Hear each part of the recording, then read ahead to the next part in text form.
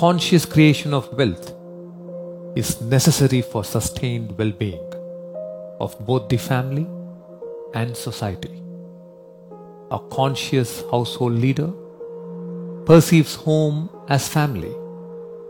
A conscious business leader perceives organization as family.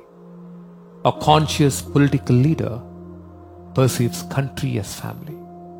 And to a conscious world leader, Mother Earth, with all its precious inhabitants, is family. We all need to become inclusive in our thinking and action. And that is the surest way to end exploitation. 3 fundamental shifts must happen in every wealth creator and leader if there has to be an end for economic unrest. The first and the simplest shift must be from being comparison-driven to being cooperation-driven. The second shift needs a greater awakening. Wealth creators and leaders must shift from being pleasure-driven to becoming purpose-driven. The ultimate paradigm shift to be made is from being separation-driven to being oneness-driven. For this to happen, you need a powerful awakening experience or enlightenment experience.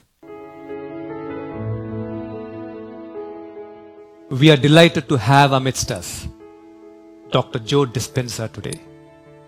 Thank you so much. I feel like I'm in the right place. Thank you. The nation of separation. Yes. We descended from oneness. We descended from source. We descended from singularity, from the 0 point. Yes. From pure love all the way down into density, fooled by our senses into separation. That if we came from love, pure love, then fear is not the opposite of love, it's the separation from it. Pain and suffering, it's not the opposite of love, it's the separation from it. That anger and hostility and violence, prejudice, that's not the opposite of love, it's the separation from it. And as we begin to move closer and closer to it, I think the side effect is we become one mind and one heart. And that's what the world needs more than anything else right now.